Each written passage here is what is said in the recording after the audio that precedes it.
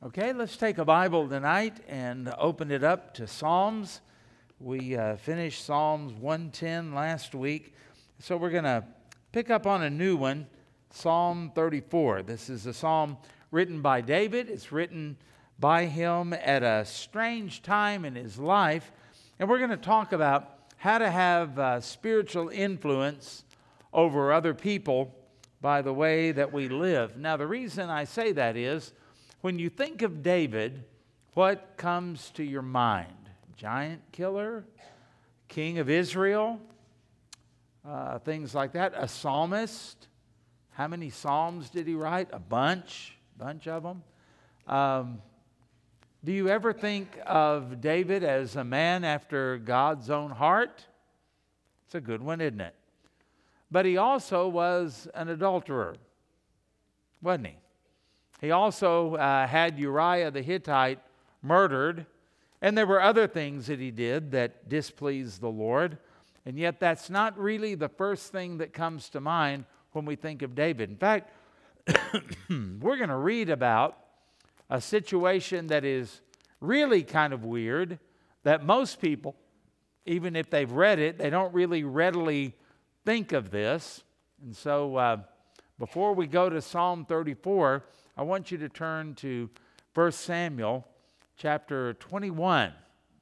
Now, David is a young man, and you remember after he killed Goliath, and he becomes a national hero, and he becomes King Saul's son-in-law, and, all of that. He's living in the palace, he's eating at the king's table, and he's a warrior. And he begins to fight, to learn to fight. He's in the military. And then something happens. Saul gets very jealous of David. Now, David's not the king yet. He had been anointed by Samuel years before, but now he's in the palace, and the Lord is blessing him. And when they would come back from battle, you remember the number one song on Israel's Top 40? Probably not Casey Kasem, but Saul has slain his thousands, and David his what? Tens of thousands. Man, that just ticked Saul off. And Saul was mentally unstable and having demon problems even. And Saul would just, out of nowhere, just throw a spear at David. Never hit him, but that would be frightening nonetheless. And David had to kind of lay low. And he had to figure things out. And you remember he was good friends with Saul's son Jonathan. And boy, that really made Saul mad. He said to Jonathan, "What, do you want this dog to take your place? Who does he think he is?"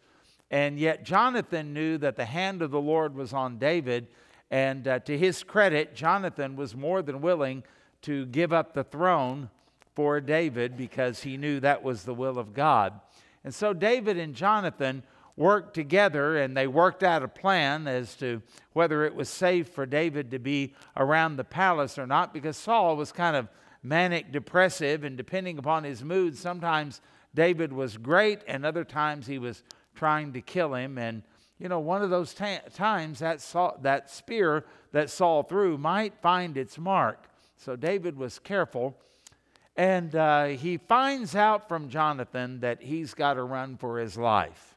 Now, don't think of David as being, like a middle-aged, seasoned warrior at this point. He's a very young man still, and now he's having to run. To be the most wanted man in Israel, to have the king and all of the king's resources coming after you, and it's not just going to last for a week or two.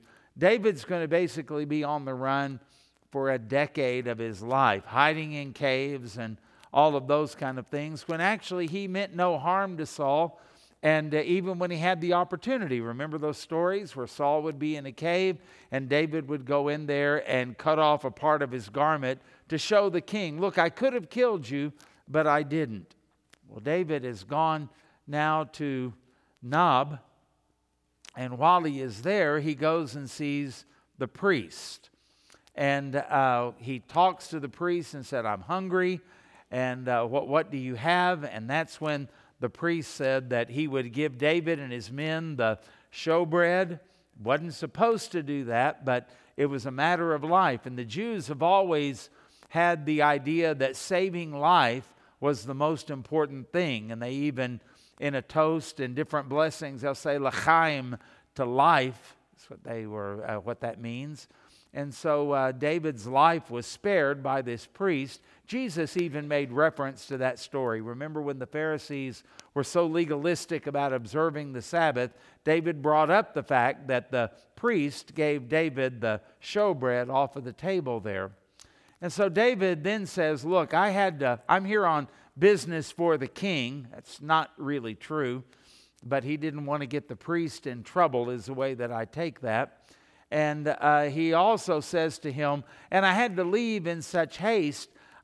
I don't have any weapons. Do you have a spear or a sword here? Can you imagine somebody coming to the church and they are talking to me and they say, you got anything to eat? And I say, yeah, we can help you. And maybe we give them a gift card or something like that. And then they say, you got a gun around here? I don't have any weapons. Wouldn't that be a little bit strange to think about that? And yet that's what David does. Now, what kind of weapons did they have back then? David asked for either a spear or a sword. Got a spare spear or sword laying around here, priest? And David probably was thinking that maybe the priest had his personal sword there or something like that. And the priest says something a little bit surprising. He goes, yeah, as a matter of fact, we do. It's the sword that belonged to Goliath, whom you slew. I wonder why they had that and why they kept it. Was it as a memorial of Israel's great victory and how the Lord delivered them that day? And not only how the Lord delivered the armies of Israel, but, oh my word, Goliath, a seasoned warrior, a big guy, and well skilled in the use of a sword and a spear, who had told David, you're an insult to me, when he came before Goliath. This is an insult. What am I, a dog, that this kid should come and try to fight me? I'll feed your flesh to the birds, remember? David said, you come against me with a spear and a sword, but I come against you in the name of the Lord of hosts. I win, you lose. I know he didn't say that last part, but you know what he was saying. And so with his slingshot, Goliath is knocked out. The stone found its mark, and he falls down. And then David takes Goliath's own sword and cuts his head off, and then takes that to King Saul. So apparently they kept the sword as some type maybe of a memorial to that great day. And it also should have been a reminder to David when the priest brings that sword out. This was a sword that should have killed you, but your God delivered you even from the hand of the giant. Well, while David is there, I mean, this is kind of like any good spy story or anything like that. David, having eaten some of the bread and having the sword now, he's got to be feeling just a little bit better, a little bit more confident. The priest is actually kind of on his side. And then all of a sudden, out of the worshipers that are there, he looks. Now remember, David has been at the palace for a while, and he recognizes someone, and he goes, that's Doeg, D-O-E-G. He is one of the king's men. He's a spy, and he will report me if he sees me. So David doesn't want to confront him. He doesn't want any kind of a showdown or anything like that. He's got to get out of Dodge. And so in 1 Samuel chapter 21, David takes off, and then something very strange in my mind happens here in 1 Samuel chapter 21. Fearing discovery, the Bible says that he flees to Gath. Gath, G-A-T-H. Does that ring a bell? Well, it should. That was Goliath's hometown. Now, if there's anywhere you don't want to go, if you are the killer of the Philistine champion Goliath, is probably to his hometown. In those days, the pagans were like the Jews. Tribes inhabited various parts of the land and various towns. And if that's the case, that means that probably nearly everyone in Gath was related to Goliath. Guess what story they probably knew well and knew by heart? They'd heard the story of how the Philistines had the Israelis scared to death, ready to run, and they were ready to defeat everyone because of one man, and that is Goliath. And Goliath every day would taunt the armies of Israel and say, "Who wants to fight me today? Any of you man enough to fight me?" And they were all terrified until that day that the junior high kid comes with lunch for his big brothers and is checking on them. He's appalled that the armies of God, the armies of Israel, are afraid to fight this. And so he goes and he is the one who kills Goliath. Now, if Israel knew that story, you know that in Gath they knew that story. David is a marked man. Makes me wonder, why did he go there? What did he think he was going to do? As a Jew, he would not blend in. And don't you also think, too, that if he was banking on the fact that, well, I'm older and I'm bigger, probably has a beard now by this time, maybe nobody will recognize me. Well, what do you think they're going to say about the sword that is in his scabbard? Goliath's sword. And those weapons were usually identified by various markings and things like that. And somebody is sure to notice that. And so he goes there, and the Bible says, look at 1 Samuel 21:10. Then David arose and fled that day from before Saul. And I get the idea there's a little bit of panic. This guy that's normally cool, calm, and collected, there's something about this situation that has him panicking. And he went to Achish, the king of Gath. Verse 11, and the servants of Achish said to him, well, our worst suspicions were true, isn't it? Look at this. Is this not David, the king of the land? Now, he wasn't literally the king, but the stories were going around that he had been anointed by the prophet Samuel, that he was kind of the one who was coming up according to the Hebrew God. Is this not David, the king of the land? Or at least functionally that way. Did they not sing of him to one another in dances, saying, Saul has slain his thousands, and David his 10,000s?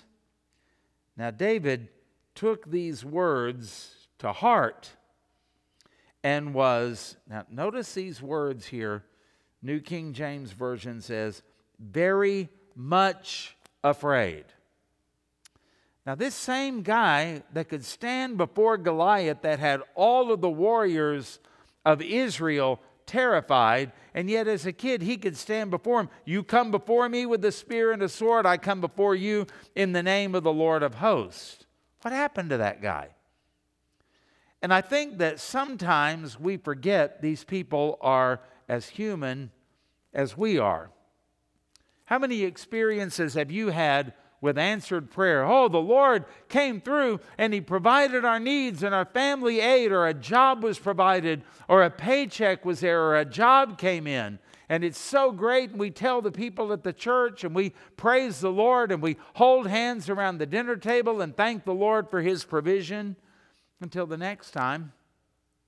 And it's as if we kind of think that God, he used up all the gas in His tank on that last miracle. He doesn't have much now. What's going to happen? Don't we kind of act like that? We act like God only has so much that He can do. And He did it before, but probably not now. Or maybe I've sinned more since that last time, and I'm not worthy of a miracle now. Well, you never are. For one thing, they're all by grace. I mean, any number of things could happen. So I wonder what happened to David that the giant killer is now afraid of a king who apparently was no giant.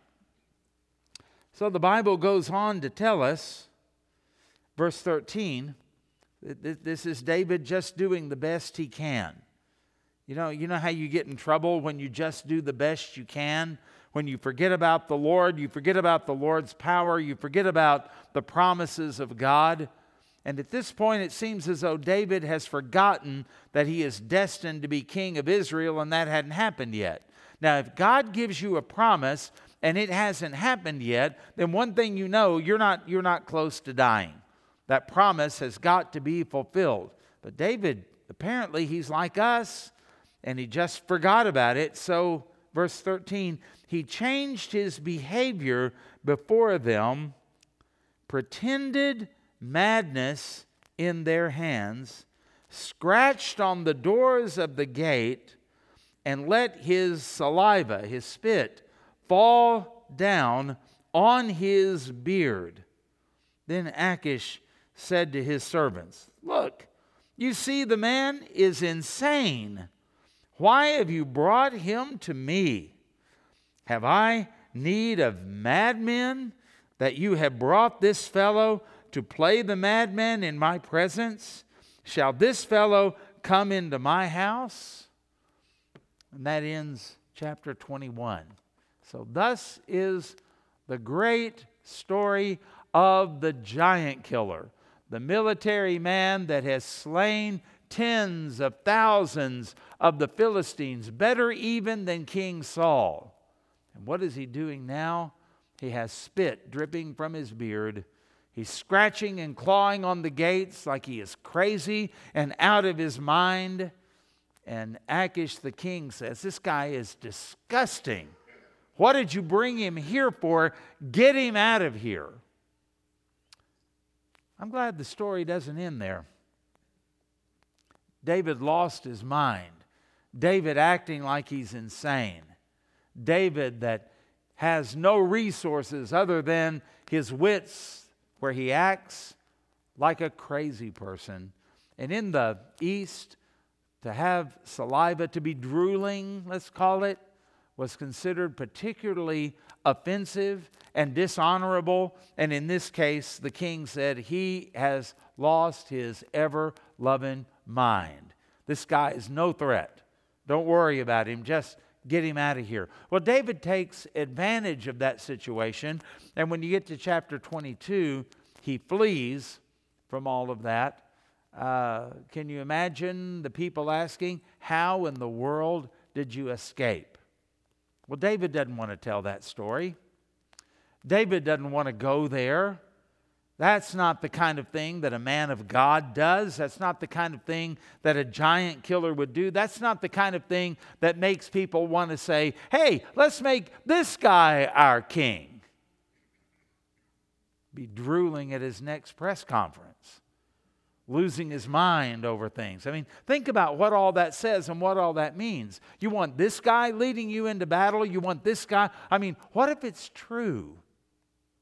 This is the kind of thing where kings kind of live or die by their reputation. Pardon me. And if anybody senses weakness in a king, that's the time that they move in. How's the only way that you can become king? Well, the king has to die. Even Solomon is not going to become king until David dies. And boy, we're a long way from that.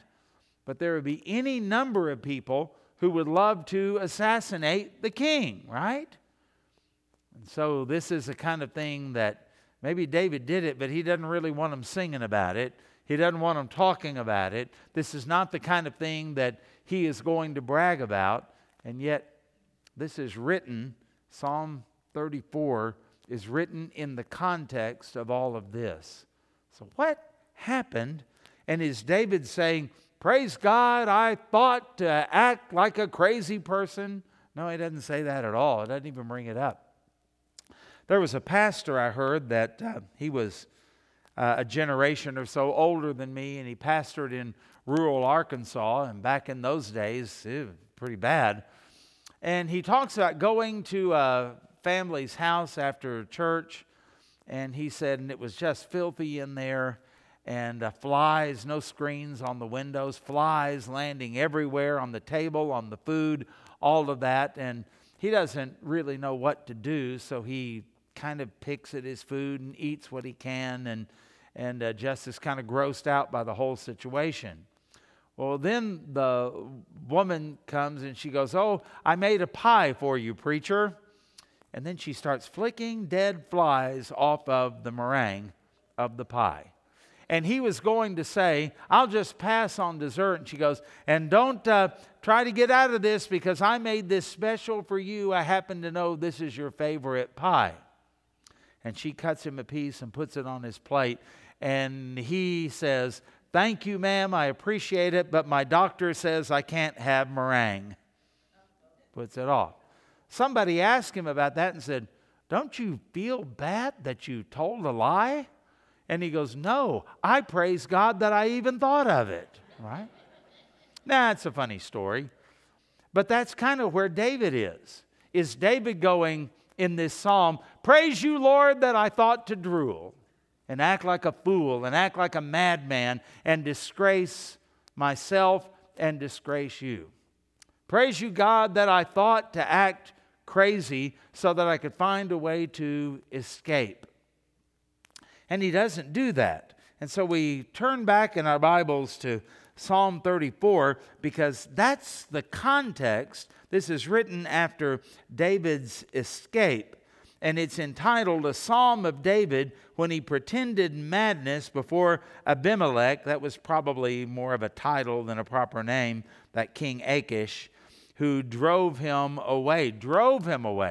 I mean, he acted as such a crazy person that Achish said, "Get him out of here. We don't even want him around." Okay? That's the dignity of the king, a future king of Israel. And so this psalm tells us why David was not known for his trickery. You know, when you think about David and the people of Israel thought about David, they didn't say, "Boy, that David is sly as a fox. Don't try to pull anything over on him." That's not what you hear. It's interesting, isn't it? It's not that David, man, if you ever want to know how to commit adultery, have an affair, and get away with it, look what David did. That's not in here. If you ever get caught somewhere, follow David. He can show you how to fake being crazy, insane. Doesn't do anything like that. And yet he is such an influential man. He's known as a man after God's own heart. And somehow in all of this, David learns, between the escape from the king and the writing of this psalm, that maybe I wasn't really trusting God. Maybe the way I was acting was saying, "I'm not sure God could get me out of this one. Oh, he delivered me from the giant, but I'm not sure God can handle this situation." And again, as I said earlier, we find ourselves doing that same thing over and over, don't we? I know God took care of me in the past, but this is different. This is now. This is worse. This is more. This is bigger. This is something like that, as though anything could be too big for God. And we need to learn, like David did, there's got to be more to everything than just what we can do and what power we have and what our wits can tell us. In fact, I did a little research, and I was interested to find just how influential David was in the Bible.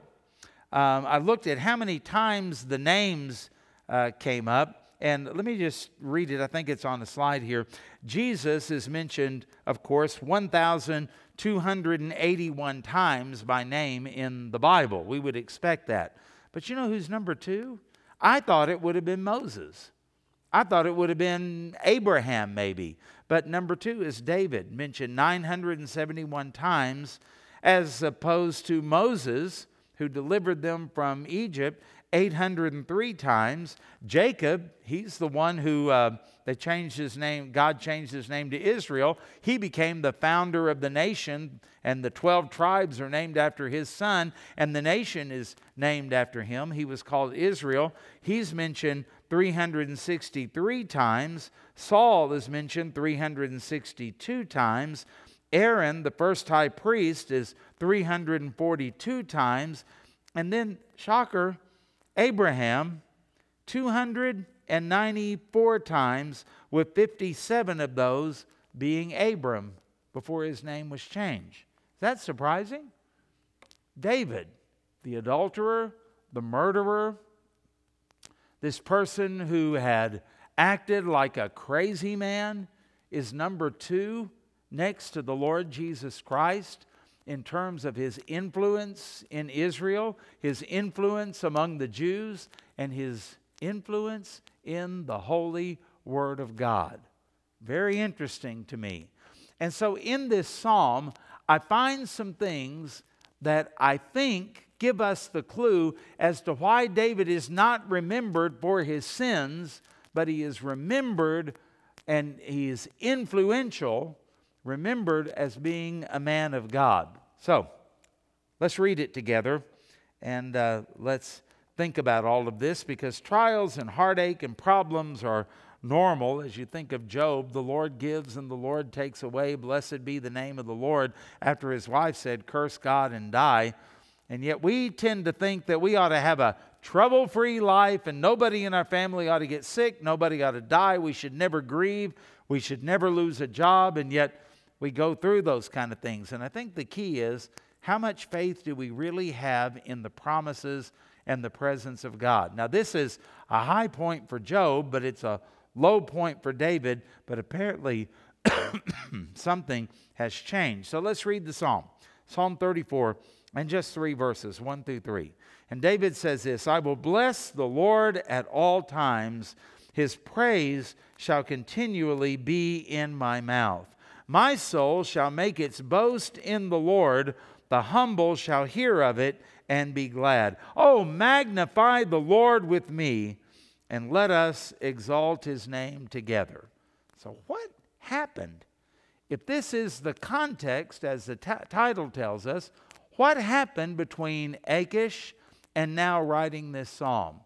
And somehow along the way, David does what we are supposed to do, and he learns something. He learns from his mistakes. He doesn't repeat his mistakes.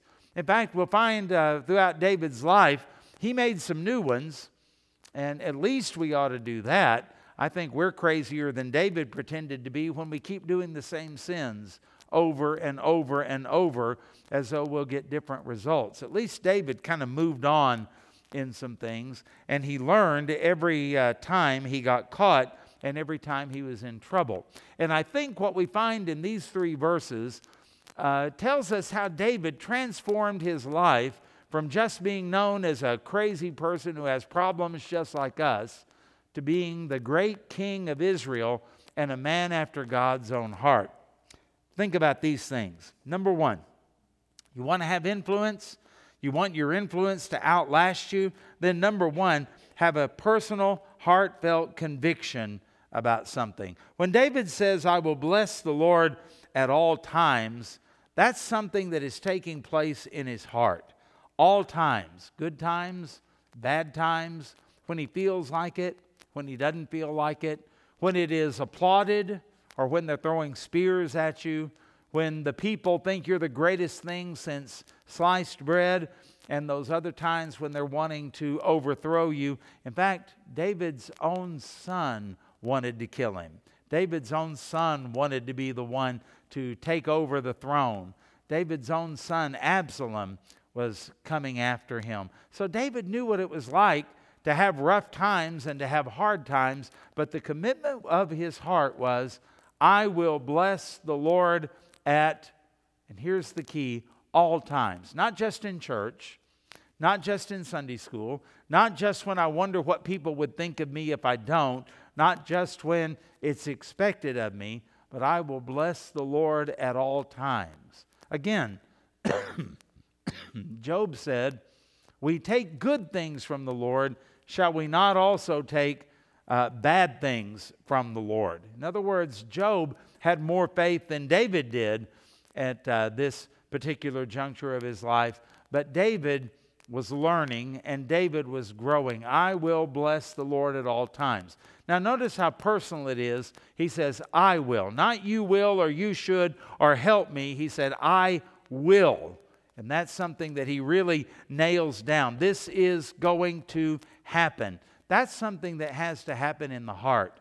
And I would encourage you, even now, to make a commitment as you think about your heart and its situation. It's so easy to stray. The hymn writer had it right when he said, prone to wander, Lord, I feel it, prone to leave the God I love. And oh, it's so easy to complain. It's so easy to get angry. It's so easy to get frustrated. It's so easy to, act foolish and act crazy. Because here we are tonight, we sang that the Lord's name is glorious. Well, if that's true in here, then it's also true in rush hour. It's also true when somebody on the job has it in for you. It's also true whenever you are grieving. It's just true. And David said, I will bless the Lord at all times. You remember after David had murdered Bathsheba's husband, and he had taken her as his wife, and she was already pregnant. Remember that? And Nathan the prophet said, the child is going to die. And David fasted, and he prayed, and he wouldn't even wash himself or anything like that, seeking the Lord and begging for the life of the child. But you remember the servants looked at him and they said, the child has died, and if he's acting like this when the child is alive, oh my goodness, what in the world is he going to do when he finds out the child is dead? And you remember they were afraid to tell him. And then they go to David and they finally go, we've got to tell him. He's going to find out sooner or later. And if he finds out we know, then we're in big, big trouble. And so they tell David, and to the shock of their lives, David gets up, cleans himself up, takes a shower, puts on some cologne, combs his hair, and sits down to eat. And the servants say, look, you were fasting and you were not eating or doing anything when the child was alive. How come you're doing this now? And you remember that famous statement. He said, basically, because the Lord has already spoken. We can't change this now. And he can't come to me, but I shall go to him. And so David then did basically what he said in this psalm. I will bless the Lord at all times. That is a heartfelt condition. And we find that even in this most difficult time, David expressed his faith and his trust and his praise in the Lord. Somewhere along the way, he learned something. Number 2, not only make it in your heart to where the first thing you think about, whether something's good or bad, is praise to the Lord. I always think of Brother Steve Elkins. No matter what he went through and what was going on, anytime you talk to him, he would make this statement, the Lord has been kind. The Lord has been kind to me. Didn't that bless you when he would do that? And that was the first thing that would come to his mind. Well, that's what David is saying in here. I will bless the Lord at all times. I want that to be the first thing that comes to my mind no matter what I'm going to, because God is always good and always righteous. Well then, if you really want to influence other people, it's got to go from your heart and it's got to come out your mouth. Because nobody can read your heart, nobody can hear your heart, but they can hear what you have to say. And Jesus told us, out of the abundance of the heart, the mouth speaks. And so we want to get our heart right with God, like David would say in that first verse. And then we want our mouth to match up with what our heart commitment is. And that's where we get into trouble sometimes. So number 2 would be this: publicly profess his praise. His praise shall continually be in my mouth. Now, when it's continually in your mouth, that means other people are hearing it.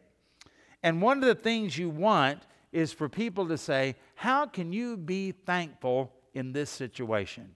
Well, then you got a great opportunity to share the gospel with them. How can you be praising God for what you just went through? Well, now you have a powerful way of praising God. This is something that ought to be in our life, not just in the expected times. Yeah, your lost children, your lost neighbors, your lost co-workers, they're not surprised when you sing, glorious is thy name, O Lord, here tonight. That's on the program. That's what you're told to do. But when you are on the job and there's somebody that is gunning for your position and they're lying about you, and you get called into the big boss's office to give an account for something you didn't do, and yet you're still able to thank the Lord, praise the Lord, trust the Lord, glorify the Lord, now you've got people's attention. How can you do that when you are falsely accused? And this is what we are looking at and thinking about here. There's a word, panegyric. You ever heard that word? Panegyric. It's a word that basically means a public speech or published text in praise of someone or something. Panegyric. Have you ever heard that word? You learned a new word tonight. You got to learn something when you come to church. So say panegyric on 3. Ready? 1, 2, 3. Panegyric. Okay? Got it? Panegyric. That's a word that ought to be said about you or about me and our relationship with God.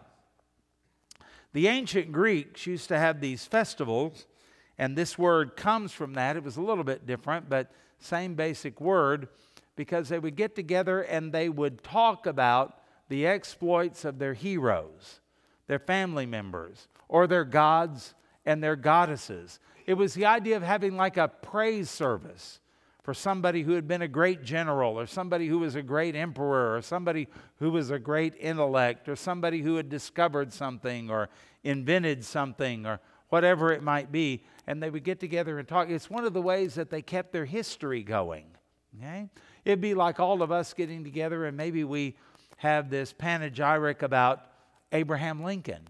And we talk about him, and we talk about how he lived and his honesty and his presidency and all of those kind of things. Or maybe George Washington or somebody like that. Or maybe it's your favorite baseball player or football player. Or maybe it's somebody that you worked for. Maybe it's your dad. Maybe it's your mom. Maybe we would talk about those kind of things because that would make sure that everybody heard about it. Because we have a problem now that in America we don't really know our history. When they talk to college students and they're not exactly sure who fought the Civil War. Seriously? Don't you wonder about that kind of thing? And there was one I watched not too long ago on YouTube. They're kind of funny when you watch them, but they weren't sure who won World War II. Isn't that something? And so we lose our history, and that gives the enemies of our country and our culture the opportunity to say, oh, this country was just founded by rich, white, racist slave owners, and that's what it's all about. And so no wonder they want to have a revolution. No wonder they want to rebuild everything, that Build Back Better or the Great Reset or whatever you want to call it, because they don't know or think that there's anything virtuous about our country at all because they don't know our history. You know, our families are the same way. You would be surprised at what your children don't know that you think they know about the family. Because you'll talk to them, and they may be up in their 30s or something, and you say, hey, do you ever remember me talking about Uncle so-and-so? And you'd be surprised how many times they'll go, yeah, kinda. And then maybe they say, wasn't he the guy that worked in the carpet factory? No, he wasn't the guy that worked in the carpet factory. He worked in the auto industry. And then you're surprised at how much they got wrong. Why? Because we don't rehearse these things like they used to. And back in the days of the ancient Greeks and on through where they would do these things, they would rehearse their history. They would extol and praise their heroes. That's the kind of thing that we're supposed to do every time we come to church. That's the kind of thing we're supposed to do, as Moses said in the book of Deuteronomy, with our children. When you're sitting, when you're eating, when you're coming in, when you're going out, when you're lying down, talk about the Lord. Talk about His Word.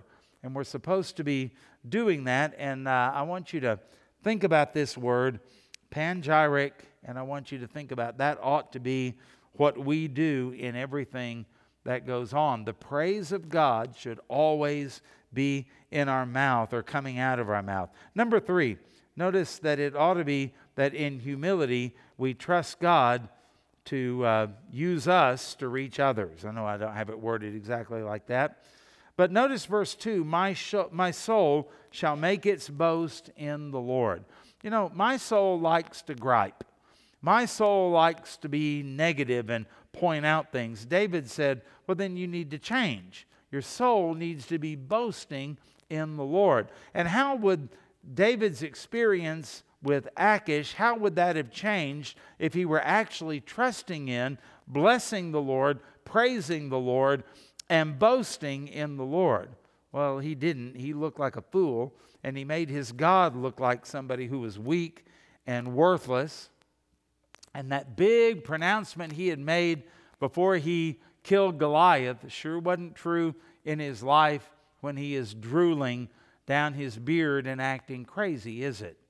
And so there is David thinking, well, I've got to do whatever I have to do, and I've got to do the best I can, and nobody can expect anything else from me. Well, excuse me, but the Lord does.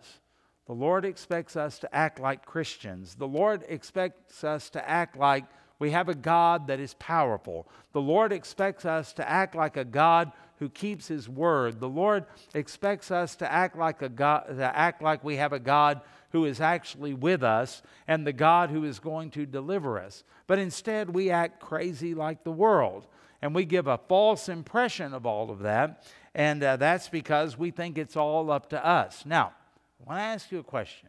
I want you to really consider this. Is there anything more prideful that a believer can do than to think that this situation is up to me to fix? I don't think so. And I think whenever we abandon our pronouncements, you come against me with a spear and a sword, and I come against you in the name of the Lord of hosts. Boy, that's great, isn't it? Well, what happened to that when he was before Achish? Looked like he abandoned it. Looked like God wasn't quite up to par on all of this. David kind of had a moment of pride. And even in his moment of pride, he still disgraced and humiliated himself. And you can do the same thing. My soul shall make its boast in the Lord. What if he had done that? What if we did that? Boasting in the Lord. Not boasting in us, not boasting in our cleverness, not boasting in how we figured something out. Boasting in the Lord. And then it says something. The humble shall hear of it and be glad. Now, I can't control who's humble and who's not. Only God can change a heart. But when I read that, I wonder how many times has there been a person around me that God had humbled their heart so that they could hear and would hear, and maybe what came out of my mouth didn't really match up with what they needed to hear? Think that ever happens? Boy, I'm glad other people's eternity is not left up to me. I'm glad that God is able to save in spite of me and in spite of my poor witness or in spite of my lack of witnessing. I'm so glad. And I'm glad that my eternity was not left up to the faithfulness of somebody else. I'm glad that God sovereignly rules and overrules in all of that. And He'll move mountains to get the gospel to His people in spite of maybe our faithfulness or our unfaithfulness. And maybe sometimes when I witness, maybe I say all the right things, but maybe I think it's up to me. Could I express this properly? Could I close the deal? Could I make the sale? I've been in evangelism courses where they taught us, this is how you close the net, this is what you do, only to find out later on, I don't make the sale and I don't close the net. That's the Holy Spirit's job. How arrogant was I when I thought that? And those people that taught me that, how arrogant must that be? And so we forget sometimes this is up to the Lord, and we just need to be humble, and we need to boast in the Lord, and we never know who's listening. We never know what effect it's going to have when we talk about the goodness and the greatness and the power and the salvation of the Lord. You never know what might start somebody to thinking. You never know what might be used to remind them of something maybe that their grandma told them, or an old preacher told them, or somebody else. The humble shall hear of it, and they're going to be glad. This is the work of God. And then number 4, invite others to join you and expect it to multiply. Oh, magnify the Lord. Those next 2 words are important. With me. With me. Join me in this. Hey, folks, I know that inviting people to church is not the gospel. So some people say, oh, I witnessed to 10 people. Oh, really? What did you do? Well, I invited them to Sunday school or something. Well, good. I'm glad you did that. I want you to do that, and we should be doing that. But that's not the gospel. That's not the same as a witness for Christ. But there's nothing wrong with it either. And what if you are having a person at work, they're asking you questions. Why do you do what you do? Why do you do it that way? And why do you act this way? And you were to say, well, you know what? Come to church with me Sunday morning, and I think maybe you'll get some answers. Would there be anything wrong with that? No, I don't think so. Or maybe if you say, it's because I'm a follower of Christ, and I worship Him, and I love Him, and I would love for you to come and worship Him with me. Maybe it happens around your dinner table, maybe your kids and your grandkids are there, and somebody says, here's what we learned in Sunday school, but that doesn't make much sense to me. And what if all of a sudden your dinner table turned into a worship service as you explained that, and you not only explained it, but maybe you demonstrated what it was to have faith in God and to put your trust in God? And what if we started passing these things along to other people? Somebody said, and something I was looking at today, that about 80% of people who join a church drop out in the first year. If you can keep them longer than a year, you've got a good chance of keeping them. But in the first year, they need a friend and they need a job. Well, if we're not friendly, there we go. We play right into the devil's hand, and they leave because nobody was talking to them. They didn't really feel all that welcome. They didn't feel like we wanted to invest in them, and we really didn't. We were too busy with our other friends, our good friends, and they need a job. And sometimes we get so busy doing the work ourselves, we forget that we're supposed to pass it on. We're to invite other people to join us. Well, David here in this, invite others to join you and expect it to multiply. Oh, magnify the Lord with me. It's not enough just that I do it. I want us to do it. And let us exalt His name and to do it together. So I'll close by saying this. Our commitment to the Lord and our praise of the Lord, it needs to go from our mind through our mouth and to the ears of other people, opening doors for an aggressive and effective invitation to worship together. This is how this works. And this is how we have influence in our family that lasts even after we're gone. This is how we make memories that our grandkids will talk about, maybe to their grandkids, about us. But we got to do it from the heart to the mouth, and then in humility and in optimism as we express these things, and then we invite other people to be a part of us and what we do. And so think about this. Think about these verses. Think about the story that goes with this. And what are you going to do? You can either act like a crazy person depending upon your own resources, or you can do what David learned in Psalm 34 and have an influence, a positive influence on the other generations. Well, I've blown it. So did David. But you can overcome that. And that's the good news about all of this. You can overcome that if you will take these things and start living by what is in them. So let's take our newsletter tonight, and let's look at some of these things that are right there on the front page, some things you need to be involved in, and certainly things you need to pray about. We've also got on the second page people that are needing our prayers.